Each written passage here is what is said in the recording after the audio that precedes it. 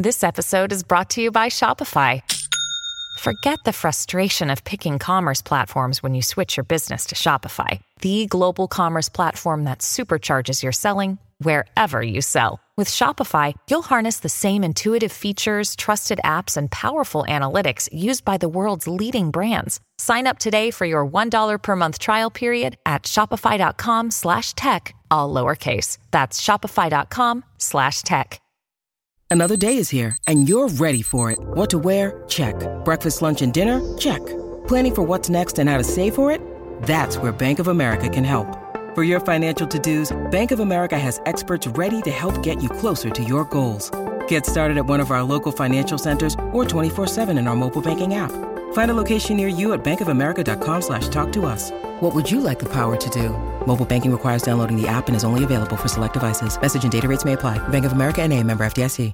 Welcome to the only daily podcast focusing on compliance news of the day. Each morning, start your day with a cup of coffee and Tom Fox, the voice of compliance, to hear about 4 of the top compliance, corruption, or leadership stories you will need to start your day. The Daily Compliance News is a production of the Compliance Podcast Network. When you need mealtime inspiration, it's worth shopping Kroger, where you'll find over 30,000 mouth-watering choices that excite your inner foodie. And no matter what tasty choice you make, you'll enjoy our everyday low prices, plus extra ways to save, like digital coupons worth over $600 each week. You can also save up to $1 off per gallon at the pump with fuel points. More savings and more inspiring flavors make shopping Kroger worth it every time. Kroger, fresh for everyone. Fuel restrictions apply.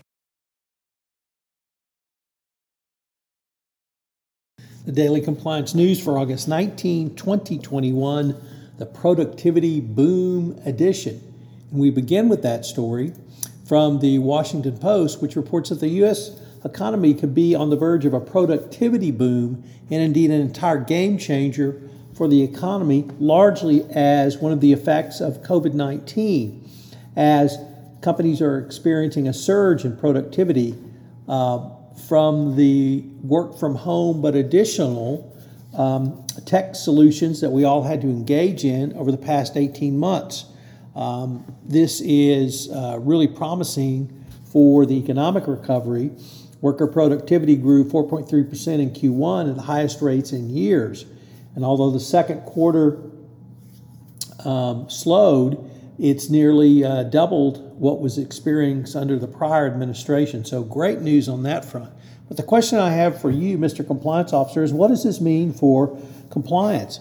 If we're having greater productivity, does that mean greater efficiency? Does that mean greater speed? So what does it mean from the compliance perspective if we're on the verge of a productivity boom? Next up, from Dylan Tokar over at the Wall Street Journal Risk and Compliance Journal, he reports on the oral arguments in the Second Circuit appeal of the Lawrence Hoskins verdict. This is an FCPA case where Hoskins was found guilty at trial of violating the FCPA. The trial court overturned the verdict, but upheld a money laundering verdict. Both sides appealed to the Second Circuit Court of Appeals. Dylan was really at the top of his game here. This is one of the best histories of the Hoskins case I've read. So if you're interested in this case and the really interesting legal questions it presents, I would urge you to take a look at Dylan Tokar's article on the bribery, or rather the Hoskins case. It's a fascinating legal issue and many important implications for the compliance professional going forward. Next up, our friends over at Social Media have allowed over 100 new official or pro-Taliban accounts to be posted on Facebook, YouTube, and Twitter, despite a ban on the group by these sites on the group. The Taliban obviously was well known for what they did the last time they were in power, and if they're going to continue their revolutionary attacks against the West, you have to wonder why the social media platforms are allowing them to proselytize in spite of this ban. It also speaks really to the social media sophistication of the Taliban, and are they going to be viewed as a legitimate government going forward? So interesting questions posed against Facebook, Twitter, and YouTube. And finally, cycling back to another article from the Risk and Compliance Journal and the Wall Street Journal, Mingy Sun has an interview with Freddie Mac's new compliance officer, Jerry Mauricio, who has become the senior VP and chief compliance officer last month.